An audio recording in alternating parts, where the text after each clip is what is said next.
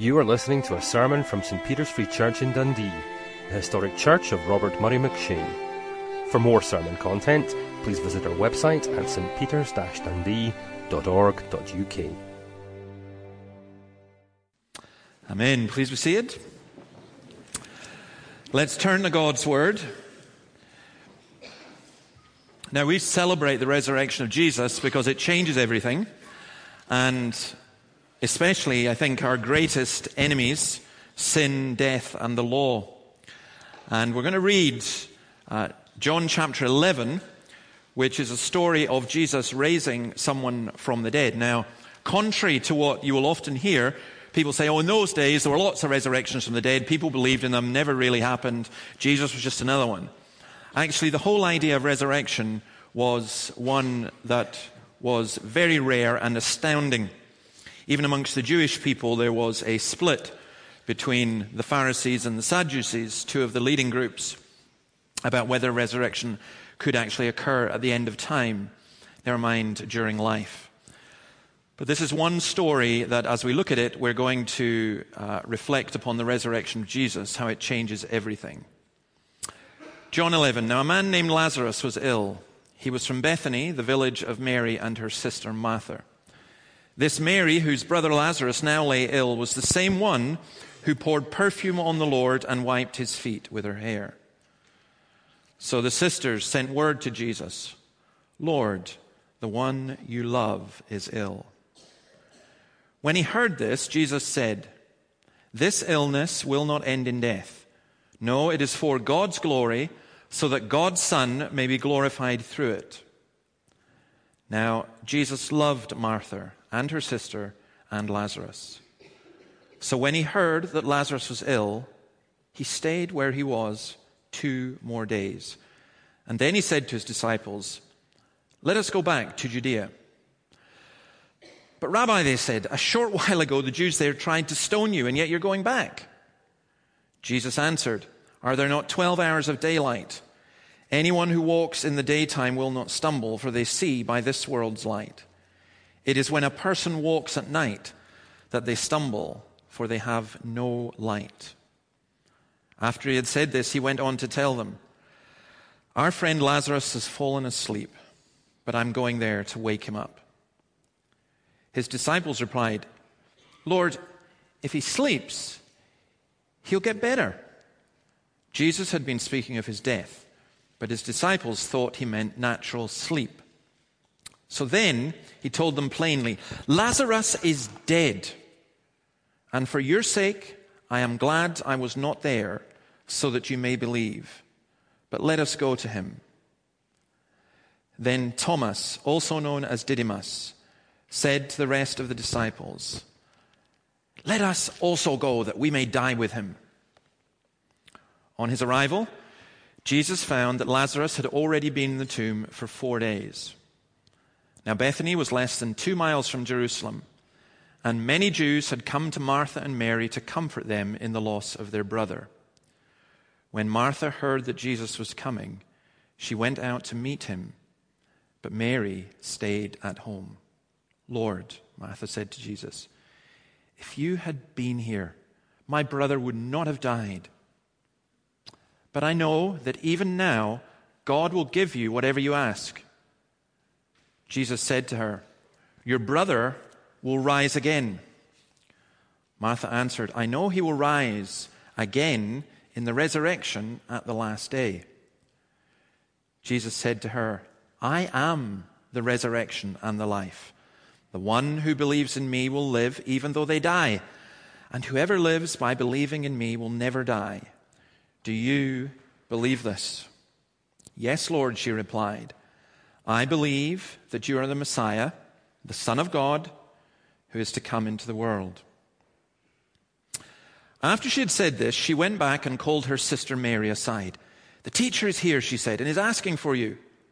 When Mary heard this, she got up quickly and went to him. Now Jesus had not yet entered the village, but was still at the place where Martha had met him.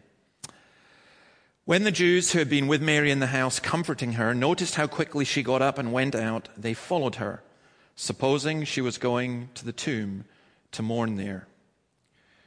When Mary reached the place where Jesus was and saw him, she fell at his feet and said, "Lord, if you had been here, my brother would not have died." When Jesus saw her weeping, and the Jews who had come along with her also weeping, he was deeply moved in spirit and troubled. "Where have you laid him?" he asked. "Come and see, Lord," they replied. Jesus wept.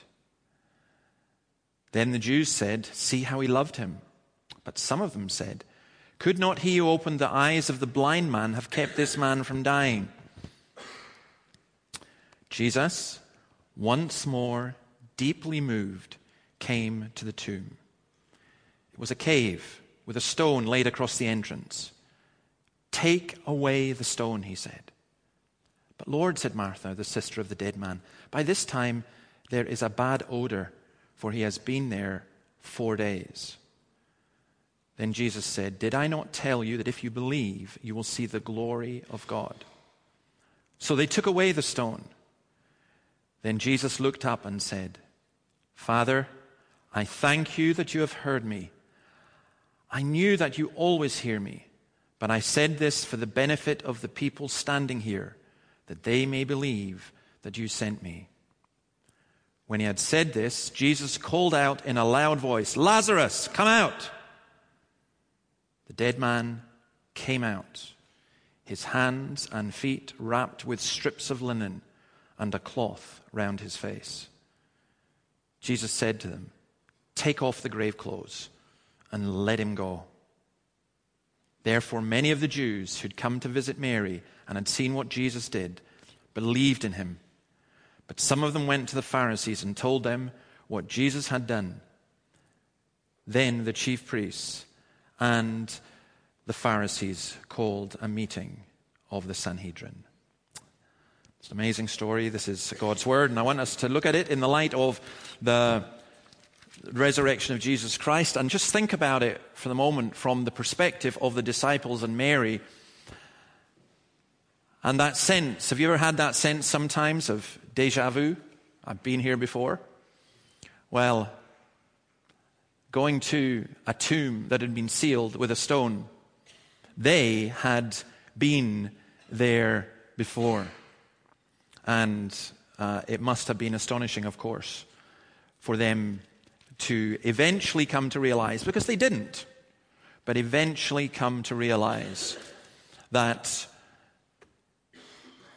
everything was coming from the death and resurrection of Jesus. Whilst they were living in that moment, they saw some amazing things, not least this. But as later on, as the cross is past and the resurrection is past and the ascension is past, it must have been utterly amazing for these disciples to reflect upon everything that had happened, and here especially. Lazarus is, it's a great name, by the way. Lazarus is a kind of version of the name Elazar. And Elazar means the one whom God has helped. I remember coming out of hospital, one of the nurses saying to me, "Oh, well, we're saying goodbye to Lazarus," which was quite nice, actually, to think about it like that. But I want us just to take, we're going to go, I'm not going to keep you here for a long time, but I just want to take some basic lessons from this and just a whole range of things that get me thinking, and I hope will get you thinking and reflecting as well, whether you're a Christian or not. First is this: Christians get sick. If you think Christianity is something that says, well, it means that you won't get ill. You see, some of the Jews said about Jesus, well, wait a minute, he opened the eyes of the blind. Surely he could have kept him from getting sick. We believe that God is all-powerful, and therefore you would think that because God is all-powerful, he wouldn't want us to suffer, and if we get sick, it's either God is not God, or there's something wrong with us, or anything like that. But Christians do get sick. Jesus was human. He got ill. Jesus wept. We've just read that as well. I think that we need to remember that There will always be pain and illness. We will never have a slide that we put up on a Sunday morning which does not have someone who is ill that we are praying for. It's lovely when you're not ill. When you've been ill, for a while or even for a short time, especially if you're a man, when you recover, it's just great. It's just fantastic. When you're walking around in good health, you never ever think about sickness. But it is a fact that we as Christians do get sick, and also that we die. And sometimes that can be a really puzzling thing. Sometimes the way that Christ leads his people is very mysterious. Right at the beginning of this story, when they just don't get what Jesus is doing. And I love the fact that the disciples don't understand and don't get. They don't get that he's going to go back to a place where they've threatened to kill him. And Thomas Didymus, one of the twins, he just says, sorry, forgive the language, we said, stuff it, we'll just go and die. We might as well. That's it. Jesus is committing suicide. Let's just go with him. They didn't understand. And I think that many of us, even as we're at Easter and we're thinking about the relevance of the resurrection to us, that for many of us there is still a puzzle in our lives. Why is my friend, my relative, why am I sick and dying? Why? And how does that kick in with what we read here? This sickness that Lazarus had. I love what Jesus says in verse 11. Our friend Lazarus has fallen asleep, but I'm going there to wake him up. Death is a really difficult thing to speak about, isn't it? I don't know if you've ever had the experience of having to go and tell somebody that their friend or their relative has died. It's not quite in the awkward moment where, someone says to you, how's your mother? You say, well, my mother died a year ago.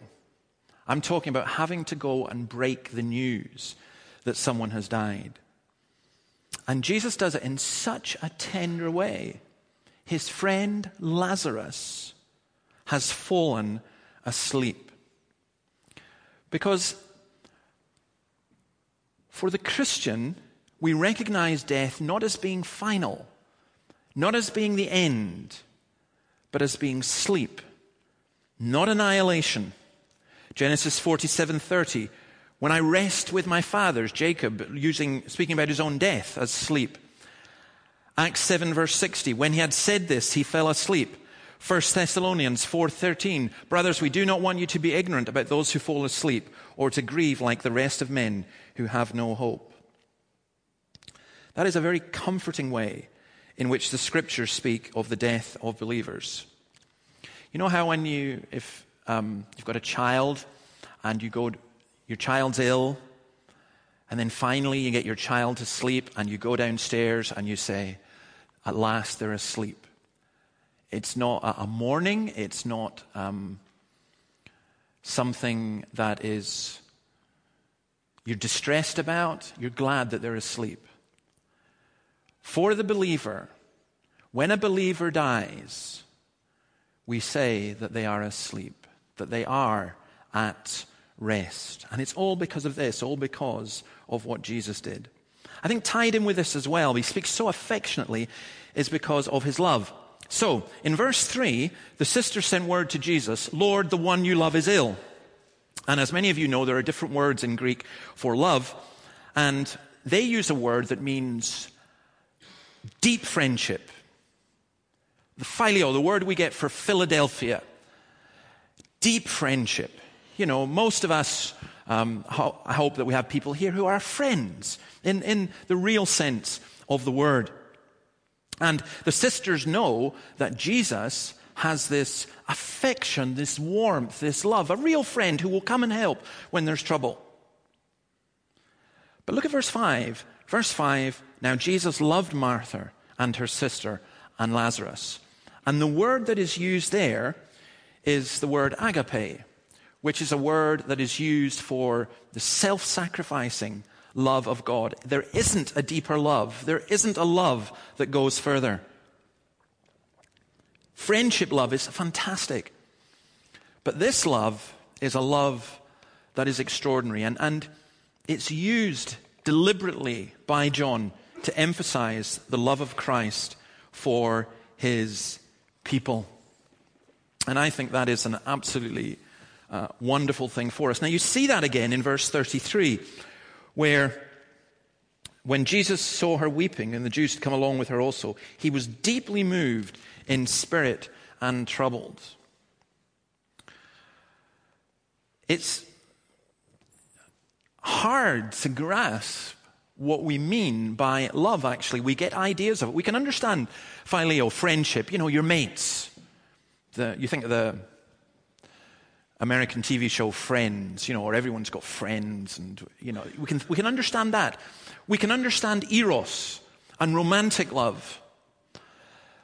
But the love that's spoken of here is something that I think the Apostle Paul sums it up when he says he wants us to know how wide and deep and long and high is the love of Christ. Because it's difficult to grasp. And sometimes we will say that love is not an emotion and that it's what we do. And I understand why we're saying that. But love is emotional as well. And here you see the love of Jesus, not just in the way that he treats Martha and Mary and Lazarus, but also in the way that he reacts at the graveside, at the death of Lazarus. He was deeply moved and troubled in his spirit. And the idea there is a sense of anger, a sense of indignation, a sense of outrage. People speculate as to why that was. Maybe he was out of sympathy for the sisters. Maybe because he saw the unreality and hypocrisy of the professional mourners around. They're playing a game. They're going along to a funeral and they're crying. Oh, time to cry. Here we go again. You go through the ritual. All cultures have funeral rituals. All cultures. And I want to suggest this, that most, if not all, involve some element of hypocrisy and hiding away from the reality of what has happened. In the past year, I was at a humanist funeral. And I just felt so angry at how empty and vain and pathetic it was. So maybe Jesus felt a little bit of that. Sometimes you go and people mumble pietistic words and say truisms and so on. But I think there's more. I think there is the pathos of human suffering in the light of his own suffering being so close. Because verse 35, Jesus wept. Now, you've got professional mourners, if you like. Sometimes even paid people to come and mourn. But you would go to the house, and just as, in Scottish, well, at least in Highland tradition, you'd go to a wake. And what would you have? A cup of tea. And everyone would bring a box of Tetleys. So if you had someone die in your house, you had enough tea to go you through 5 years, because you just had boxes and boxes of Tetleys, or whatever kind of tea. And that's what you do. You have a cup of tea. In this culture, you go to the house, and time to cry, you cry. And you can just turn it on. Some would really feel it, obviously, but others, it's just what you did. You cried. You clap at some points in different scenarios. You laugh in different scenarios. You go to a funeral, you cry. Get ready with the tears. Jesus wasn't like that. He was deeply moved in spirit and troubled. He wept. And the Jews saw this and said, see how he loved him. There was something about the weeping of Jesus that was incredible. Maybe it's because I'm Scottish, but I don't like seeing people crying. It's very uncomfortable, isn't it? What do you do? Wee children crying, that's fine. Sorry for being sexist. Women crying, as a man, I sort of expect it. But see, when you see a man burst into tears before you, I don't know what to do. Slap him, grow up, stop it. I really don't know what to do. And it's just extraordinary. It happened to me a few times that I've just been overwhelmed with emotion. And I guess my culture says, no, you shouldn't be weeping. But I think my culture is wrong. I think that Jesus demonstrates and shows that. This is the only place, by the way, in the New Testament where this verb occurs. And I think what I love about the tears of Jesus is because of his tears, ours shall be wiped away. It's a different word that's used, by the way, from the wailing of the Jews, which indicates the significance of what John saw. The German philosopher Nietzsche saw sympathy and empathy as weakness and tears, and despised it. He wrote a book called Man and Superman, and for him, Jesus was the antithesis of man and Superman. It's interesting in our culture, isn't it? Some of you will know this, some of you won't know it, some of you won't care. But between now and the year 2020, you're going to get 10 Superman, Iron Man, superhero movies at least. It's supposed to be the in thing, the franchise. Some wonder hero who's going to step in and save the world. I think that's a strange phenomenon in the cultural world. Jesus would never fit in any of those. There's a preacher called Mark Driscoll, who in many ways was a good preacher, but in other ways went over the top in some things. And one of the things he went over the top in, he liked to do this kind of manly thing, and both about himself, but also about Jesus. Jesus was a man, and he would have things like, "My Jesus could beat up guys." That's not the Jesus of the Bible. Our Jesus, with one finger, could call 10,000 angels and wipe people out. But our Jesus is the Jesus who weeps in public at the indignity and the wrongness and the horror of death.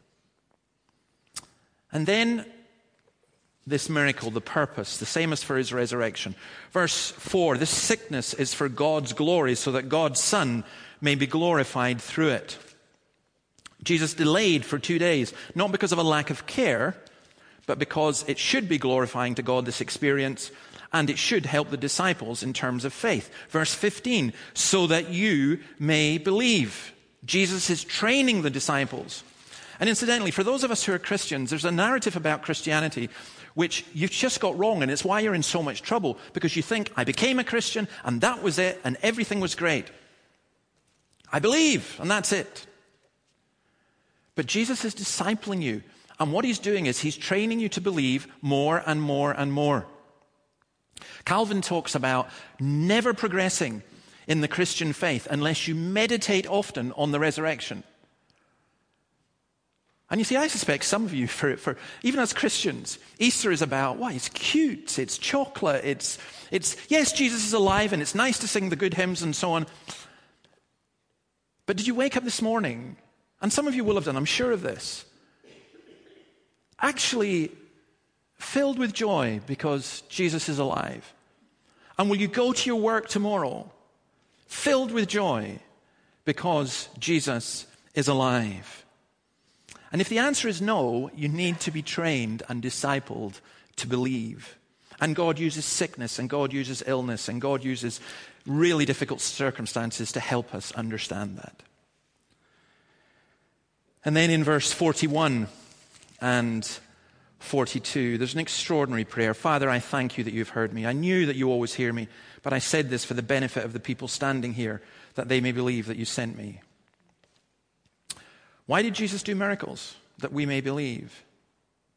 He's not saying in verse 41, if only you believe, you will see the miracle happening. He's saying to Martha, if you stop thinking about the corpse and if you focus your attention on me, then you will see this miracle as a true sign. It's how you view things. Because listen, there were people who witnessed the raising of Lazarus from the dead who ended up crucifying Christ. Because they still got it wrong. But it was just extraordinary, this. And the miracle itself, the tomb was in the form of a hole in the rock, like a cavern, a cave, as Jesus' own tomb. In the tomb 4 days, there was a superstition, a Jewish superstition, that the soul stayed around the body for 3 days. There was decomposition of the body. They thought that there's going to be a bad odor. By this time there's a bad odor, for he's been there 4 days. And Jesus says, take away the stone. I guess he could have moved it himself if he's going to raise him from the dead, but he wanted them to have some part in it. He shouted in a loud voice, not so that Lazarus would hear him, but so that the crowd would hear. And from Lazarus came, just try and picture that. You talk about freaking out. This guy just comes out, and forget zombie, all the other stuff, with the bandages and everything. And Jesus says, go on and tie him. Take his grave clothes off. That's just, really? Yeah, really. And how do we know really? Because that's what happened with Jesus, except the stone was already rolled away and the grave clothes were already taken off. And so there are reactions to this story, of course. The disciples are fearful initially for the safety of Jesus. They don't understand the word of Jesus. They take something that he said, he's sleeping, and they take it literally instead of as he meant it, metaphorically. But you can imagine afterwards the mixture of emotions that they have in that. Martha and Mary, I think for me, they're the ones that I just astounded by, and also Lazarus, of course. This sickness will not end in death. Did they believe it when they were told that? They talked together. We know that. Verses 21, Martha spoke to Jesus, and verse 32, Jesus observed them. Martha is the person of action. She's the one who goes out to meet Jesus. Mary stays at home. She's a more contemplative, reflective type. She's seen as more emotional than Martha, although there are tears all around. I think what astounds me about both Mary and Martha are that they were women who were deeply emotional in grief, yet deeply committed and trusting in Jesus Christ. In fact, along with Job, I think it's difficult to think of a more deep statement of faith than Martha's, I believe you are the Messiah, the Son of God, who is to come into the world, as she's standing at the grave of her brother, knowing that Jesus had delayed coming to see and heal her brother. It's a double meaning in verse 23. I know he will rise in the day of resurrection. Jesus, of course, is talking about being raised now as well. Incidentally, it's just an obvious thing, but something I hadn't thought about until, I can't remember, I heard someone speaking on it. It may have been Tim Keller last year. But just talking about Lazarus, he died, but he was going to die again. Do you think he would fear death the second time? I don't think so. I think it was just wonderful in that sense. And in the whole of this story, Jesus comes out with this thing that we celebrate today when he says, I am the resurrection. There are 7 I ams that he says, and this one, I am the resurrection. The resurrection, I am the life. Resurrection comes before life because resurrection, or rather new life, is the product of resurrection. Because he lives, we also shall live. The physical death fails to quench the believer's real life. I love when you get into chapter 12 that Jesus is anointed at Bethany, because you go on, you read into chapter 12. That is the context. Mary is so grateful for what Jesus has done and is so moved that she takes this just really expensive perfume and anoints Jesus. And you know, of course, why she does so. Maybe she doesn't know why. Jesus knew, verse 7, leave her alone.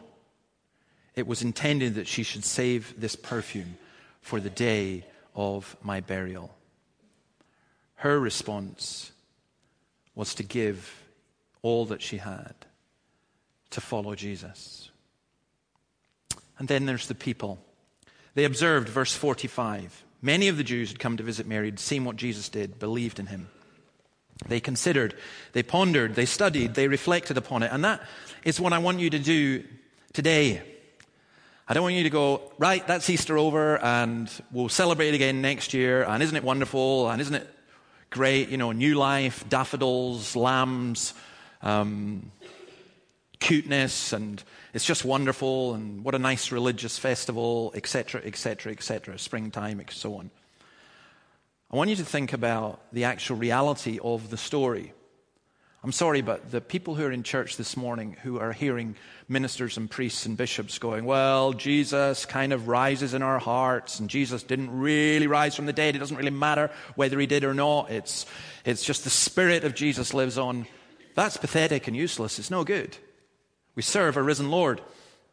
In fact, this evening I'm going to look at the Ascension because... I'm going to look at it because Morag Miller asked me to. And it's not that she has that power, but she gave me a book on the ascended Christ and asked a key question. When have you heard sermons on the Ascension? And do you know this? I thought, very, very rarely, and very, very rarely have I preached one. So I was reading this book. I was so impressed. I just thought, wait a minute. Christ isn't just risen, he's ascended. And thinking about what that means. Now, I'm not going to go into that just now. You'll have to come tonight for that one. But thank Morag for that, because it really stimulated me, that book, and got me thinking about it. And that's where we're at. There is a human body that sits on the throne of heaven. And that is wonderful. I think we do have this idea. I'll give you one thing from tonight. I think we do have this idea that Jesus came down as the Son of God, that he became incarnate, he became man, and then he was raised from the dead, and then when he ascended into heaven, he stopped being man. He went back to being God again. That's wrong. That's not what it says. So someone who can stand at the grave of Lazarus and weep, someone who can hug Mary and Martha, someone who can feel everything that we feel, ascended to heaven and is there for us, is the right hand of God interceding for us. Some people believe that. I want you to think about it and reflect upon it, because it is so wonderful and it is so amazing. And if you get it, it changes your life. If you get it, it makes everything different. And if you don't get it, you heap condemnation on yourself. Because some went off and they reported it to the authorities. The Pharisees discussed the matter in the Sanhedrin. It was then they determined to put Jesus to death. Can you get how perverse humanity is? That humanity, someone dies and Jesus comes and raises them from the dead, and because they're raised from the dead, they determine that the one who raised them should die. That's how perverse human beings are. I think of that poor Glasgow shopkeeper who posts a tweet about his beloved Christian Scotland, and may everyone live in the spirit of Jesus and love and so on. And do you know this? What a marvelous thing to say. And then someone travels up from England to kill him because he said that. That's the perversity of humanity. And that's the perversity, by the way, of religion without Christ. They didn't question the signs, by the way. They didn't say it didn't happen because they knew it did happen. They were just afraid that people would believe. There were political considerations here. They were concerned about their own status. Luke 16:31, Jesus said to them, if they do not listen to Moses and the prophets, they will not be convinced, even if someone rises from the dead. I've been writing a series for Christian Today on evidences for Christianity. And of course, this week, the greatest evidence is Easter, Jesus rising from the dead. And it's incredible the kind of emails and stuff you get from people. And I got one from somebody who said, he's just yelling, shouting, capital letters, there is no evidence, there is no evidence. What he means is there can be no evidence. I don't want there to be no evidence. But there is. There is plenty evidence. Do you believe this, he says. Jesus says, the one who believes in me will live even though they die, and whoever lives by believing in me will never die. Do you believe this? He's not asking for a confession of faith in himself, but a confession of belief in his statement. Do you believe what I'm teaching? Do you believe what I'm saying to you? He says. And Martha's response bears a striking resemblance to John's statement of purpose about why he wrote this book in John 20, verse 31. These are written. Jesus did many other miracles, but these are written that you may believe. You see, the Christian is somebody who may not personally have experienced someone rising from the dead, The Christian is someone who believes what Jesus says. Absolutely believes. Our faith is in Christ, but not just in Christ, in an exalted Christ, in a risen Christ. We need clear views of who Christ is, what Christ has done, and the power that he has. I don't know who said this. It sounds like something John Calvin or Sinclair would have said. The root of happy religion is clear, distinct, well-defined knowledge of Jesus Christ. You see, you've all fallen for this trap of if only I knew myself better, if only I had a better grasp of the world around, if only. And God says, if only you knew me better, then it would be sorted. I know, says Paul, whom I have believed, and am convinced that he is able to guard what I have entrusted him for that day. To know Jesus is to love him and to have absolute and complete confidence in him. Those of you who are not yet Christians, please think about what Easter means. The resurrection will serve either to save you or to condemn you. What you cannot do is ignore it. Please find out, and please seek the Christ, the risen Christ. And for those of us who are Christians, we strive to follow Christ in every way, to be like him in tender heart and sympathy. We are not Nietzsche's Superman. We are Christ's people, Christ's followers. We weep with those who weep. We mourn with those who mourn. We get angry at sin and its consequences, at death and everything else. But we celebrate that there is one who has gone before us, who has cleared the way, who has defeated our great enemies. We do not fear death. We do not fear the consequences of sin because we are forgiven, we are loved, and our Lord is risen. Amen.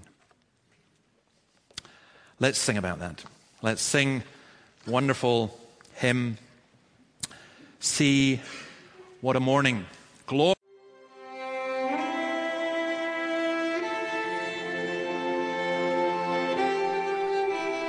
Thank you for listening to this sermon from St. Peter's Free Church in Dundee. If you found this sermon has been helpful to you, please help us to continue building up and assisting the people of God.